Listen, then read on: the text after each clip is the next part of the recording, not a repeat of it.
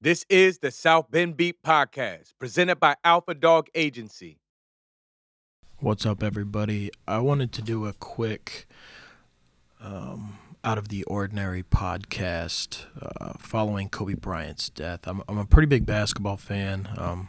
Another one of my business endeavors is Point Guard University, where we train athletes and run camps all over the country. And I ended up writing a blog post about Kobe and just the meaning of sports in general, and had a few people reach out and say that I should put it into audio or podcast form. It's a little bite-sized podcast. So I'm just going to read that blog on the podcast, and then if it makes it a little easier to consume via audio, that'd be great. So this is the blog post, Kobe Bryant and the Meaning of Sports. I love basketball, and that's probably an understatement, but I love basketball. I love football and baseball too, but basketball means something more to me. I grew up the son of a basketball coach. My dad's a coach out in Kansas, and I've played the game for years. I still consume it in one way or another on a daily basis, whether it's watching, coaching, training, or just being involved in the game via the internet or checking things out. I fell in love with basketball when I was about 8 years old, and then shortly after that I really dove into it. It was open gym every day. In the summers, we played every weekend, traveling around the country. We'd play over 100 games every summer. And school ball would start, and it'd just be a year-round thing up until I stopped playing in college. And I love sports. I love what it can do to a group of people. I love what it can do for a young man or young woman's confidence. And I love what Kobe Bryant meant to the game that means so much to me. I first became a fan of Kobe when I was about 9 years old. Shortly after, I became obsessed with the game. Kobe was a rookie, and he was just hitting the national spotlight, going from high school to the NBA, which at that time was still pretty rare. And the rule has since changed, but at that time, it was a pretty big deal. And he won the NBA dunk contest as a rookie, as a teenage kid, with a between-the-legs dunk that at the time was really freakish. And I would go out and try and do it on the crank goal with my friends all the time. Would always get hurt, but I always tried to pull it off. But that's not really when my love for Kobe started to blossom. It was a few months later. The Lakers had advanced to the second round of the playoffs. And in Game 5, facing elimination, things didn't go well for Kobe. He wanted the ball down the stretch, as you could imagine, but he shot 4 air balls, eliminating the Lakers. And I've always gone against the grain. When I moved to Kansas, everyone was either a KU fan or K-State fan. So I adopted Duke as my team. I don't really know why. I just wanted to be different and go against the grain. So when people were jumping off the Kobe bandwagon at various times during his career, that's kind of when I dug in. And I remember my dad's team at the high school that he coached at getting the first Kobe shoes, and I was real jealous I didn't get a pair. I didn't know if they didn't make them in kids at that time or what, but I didn't get a pair. But I did end up with every Kobe shoe after that until his run with Nike, even the moon boots, which I believe were the Kobe 2s. And I saved up money in 8th grade to try and get a piece of memorabilia. This is when I got big into eBay, and I just wanted memorabilia of all my favorite players. And my 2 favorite players were Allen Iverson and Kobe Bryant. Allen Iverson was my favorite player. And to this day, I remember sitting in a computer lab in Sharon Springs, Kansas, over my lunch break, just obsessively watching an eBay auction countdown. I was trying to stay the high bidder, and it was a photo of 2 of them, hands on their knees during a free throw, and they had both signed it. I did end up the highest bidder, and that still hangs in my office to this day. And whether you loved or hated Kobe, you couldn't help but be drawn to the TV when he was playing. I mean, he had an intensity that really Michael Jordan was the only person I can think of that rivaled it. And the same goes for his competitive nature. I mean, he just wanted to win and win big. And this resonated with me, carried through my playing days, even today playing pickup basketball, whether it's at Ice or Noon Hoops over at Bethel. I can toe the line between being competitive and obnoxiously competitive. And I'd like to blame Kobe for that. And Kobe went on to dominate nationally. As I was spending my years playing the game I'd fallen in love with, I remember his 40-point streak and running around in disbelief with each passing game. And I remember later waking up on a school morning to turn on SportsCenter and see that he scored 81 the night before and just sitting in awe, watching highlights, not being able to believe it. I even remember skipping my senior prom so I could watch the Lakers and Suns Game 7 in the playoffs, which didn't go well for Kobe, but I was there watching. So when the news came down about the accident, it shook me. And, I mean, it's a funny thing when the death of an athlete, celebrity, or politician we admired, we don't know them personally. In many cases, we probably will never meet them. And if someone had told me the day before Kobe died, hey, Kobe's going to die in a helicopter accident tomorrow, I would have assumed I would have been bummed, but largely would have let it go pretty quickly. And when it actually happened, it just wasn't the case, and I didn't know how to feel about it. It ended up hurting a lot more than I thought it would have. So I wasn't able to check my phone much on Sunday. I was driving back from seeing family down near Indianapolis, and about halfway through the drive, I was feeling a little groggy, so I decided to let Tina drive the rest of the way. And I had dozed off for a minute or two, and then a phone call came from my dad, and he said, "Did you hear about Kobe?" And I said, "No, what?" Your immediate reaction is really bad news, that he died. I do think that's pretty normal, but I just held out hope that the words dead or death or died weren't going to be his next words, and I was obviously wrong. He said died, helicopter crash. And it was a gut punch. I didn't even know what to think. I immediately hung up and went to Twitter to get details and hoped that it was another false celebrity death story. Those do seem to pop up, and unfortunately it wasn't the case this time, and I didn't really know how to process it. This is probably the biggest athlete death of my lifetime, and probably really any lifetimes, as far as how quickly it was after he stopped playing, how large his celebrity was and what he meant to the game. I remember during his 40-point streak when I was younger, watching him in a game against the Nuggets, and he hit this crazy shot at the top of the key. I ran around the house, and then I looked at my mom and said, "He's immortal." And my mom just looked at me and said, "No one is immortal." And she was pretty right. But he seemed about as close as you could get on the basketball court. Nothing really ever fazed Kobe. He would fall or fail, and he'd come right back at you. He shot those 4 air balls, eliminating his team as an 18-year-old kid. So many careers would be done right then. Right out of high school in the NBA, failing on a national scale, and not even failing, like failing miserably. But he went on to win titles, MVPs, final MVPs. He appeared in 18 All-Star games. You'd give him your best shot, and he'd give you his back, and his was usually better. My next thought, after hearing about the accident, was to hope and pray that none of his daughters were on the helicopter with him, which obviously led to another devastating gut punch as his 13-year-old daughter, Gianna, or Gigi, was on the helicopter with him. And she's been in the public eye for a while. She's at games a lot with her dad.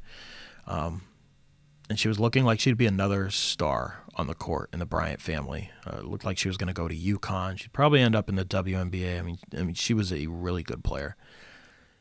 And if you go to my blog, there's a clip of Kobe talking about Gianna with Jimmy Kimmel, where he really just lets his infamous guard down and speaks purely with pride about her. And I'm going to play that right here. Do you think your daughter might want to play in the WNBA? She does for sure. She does? This kid, man. Wouldn't that be great? Dude, man, I'm telling you. The best thing that happens is when we go out and fans will come up to me and she'll be standing next to me and they'll be like, "Hey, you got to have a boy. UNV got to have a boy, man. Have somebody carry on the tradition, the legacy." She's like, "Oh, I got this." You know, boy, for that, I got this. Like, that's right. Yes, you do. You got this. How old are the And I'd recommend you do go to the blog to watch the video, too, when he's talking about it and just see him smiling and how proud he is. It's a real cool video. It's also now devastating, but it's worth checking out. And as Sunday's news got worse, we learned that 9 people in total had died. This included teammates of Gianna's, those teammates' parents, another coach, the pilot. I feel gutted, and it's just something I can't seem to shake. And then just speaking from the scope of Kobe, can you imagine him in those final moments? I mean, we have to imagine that it wasn't a mystery what was going to happen to them. We now know that there was some rough weather, and it started looking pretty dicey, and then closer to those last moments, it started looking real dicey. So you have Kobe the father, knowing that he's likely in his final moments with his daughter. He can see how scared she is. He knows he's going to leave behind his wife, 3 additional daughters, ages 17 all the way down to less than 1-year-old. And I imagine he felt some responsibility too, which is additionally devastating. It was his helicopter. He surely invited the others to join them. Logic kind of goes out the window in that moment, and he's probably placing blame on himself, which it also sucks. I do want to add that Kobe used his helicopter all the time. He didn't really drive. He preferred the efficiency of a helicopter, allowed him to get done what he needed to do and still prioritize family time. And in the blog, I have a clip of him talking about that in an interview. This clip isn't as important to watch because it's just standard interview, but I will play that right now. After school activities, all that fun stuff, even on weekends. But then traffic started getting really, really bad. Right, and I was sitting in traffic, and I wound up missing like a school play because I was sitting in traffic, and this thing just kept mounting. And I had to figure out a way where I could still train and focus on the craft, but still not compromise family time. And so that's when I looked into helicopters and be able to get down and back in 15 minutes, and that's when it started. And so my routine was always the same: weights early in the morning, kids to school, fly down, practice like crazy, do my extra work, media, everything I needed to do. Fly back, get back in carpool line, pick the kids up. And my wife was like, listen, I can pick them up. I'm like, no. I want to do that because, you have road trips and times where you don't see your kids, man, So, every chance I get to see them and spend time with them, even if it's 20 minutes in the car, I want that. So, yeah, I mean, obviously that's tough to listen to. And as Kobe, moved past basketball and had more time on his hands, his second act was looking to be as successful as his first. He'd already won an Oscar for Dear Basketball, a short that he did. And he said no to virtually every opportunity that he was offered in basketball, whether it be front office, coaching, and in media. Instead, opting to spend time with his family. When he played, basketball consumed him. I mean, he famously only needed a few hours of sleep every night. So it'd be like 4 a.m. to 11 p.m. every day. I mean, it was just basketball. And he was not shy about saying that retirement allowed him to spend more time with his family. He could still play when he retired. I mean, famously in his last game, he had 60 points. He could have still gone and helped a contender in some capacity. And then when they do retire, a lot of athletes, will say, well, now I can spend time with family, but they just have trouble staying away from the game that consumed their lives. I mean, Kobe was a prodigy from before his teenage years and starting as a senior in high school from, up until he retired. I mean, he was a basketball star in the NBA. So it's tough to just walk away from that. But he did live it. He coached Gianna's team. He spent a ton of time, around her and that team. And when he did do interviews, he spoke often and candidly about his wife and his daughters. He did make mistakes, earlier in his career, as we all do make mistakes, although our mistakes are not as publicly broadcasted as his were. He seemed to have learned from them. He moved on, and he was poised to make the next 40, 50, 60 years of his life just as memorable as the first 40, if not more. And there were times growing up where myself and a few teammates would load up onto a small plane, that would hold 6 to 8 people and head to our tournaments. Besides it being extremely fun and convenient and kind of, something out of the box that we got to do, it helped form bonds, just like Kobe taking his helicopter to tournaments. Bonds that started on the court with practices, they continued on the court in games, and those bonds were solidified in the hotels, running around town, talking about the games. These are lifelong memories I'll never forget. In sports, in the grand scheme of things, they aren't really that important. Vanessa Bryant lost her husband and her daughter. The remaining 3 daughters lost their father and their sister. In that sense, basketball is absolutely meaningless. But what sports can lead to or begin to blossom is immensely meaningful. And sports are supposed to be fun. In my life, sports has allowed me to form friendships and lifelong bonds that will never be broken.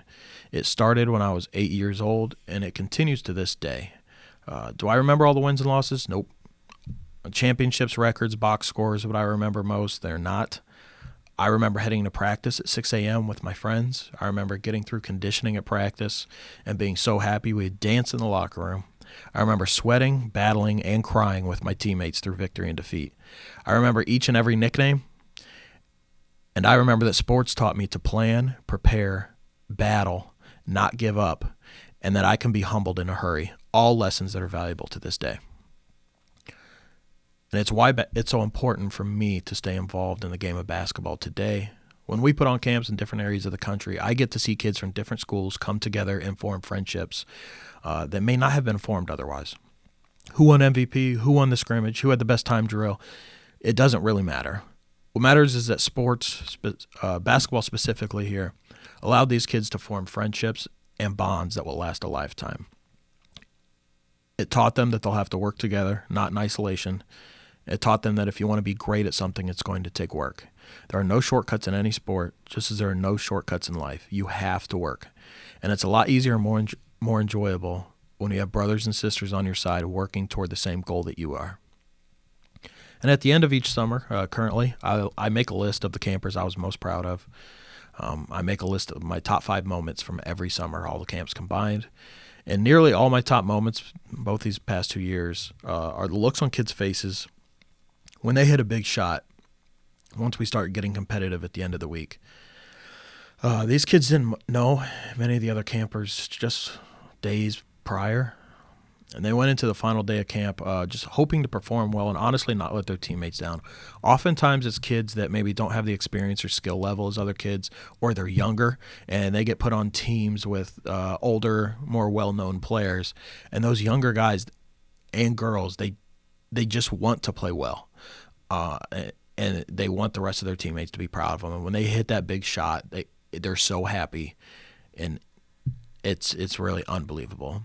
I have a video on the blog as well of one of the young girls at our camps hitting the big free throw to win for her team, and the joy on her face and excitement and pumping her fists. It's just an awesome video. There's no way you can watch it and not smile. So you can go to the blog to check that out if you'd like. And you'll see when the shot goes in, like I mentioned, it's just pure joy, and that's a drug to me. The other campers, many of which she didn't even know just a few days ago, are mobbing her, congratulating her, and that happens really in every case. And you can see what it means to them right on their face. There's no hiding that emotion, and that is what sport means to me. The game of basketball lost arguably their greatest ambassador on Sunday. And more importantly, 3 young girls lost their father, and a wife lost her husband, along with the far-reaching losses felt from the rest of the lives lost in that helicopter.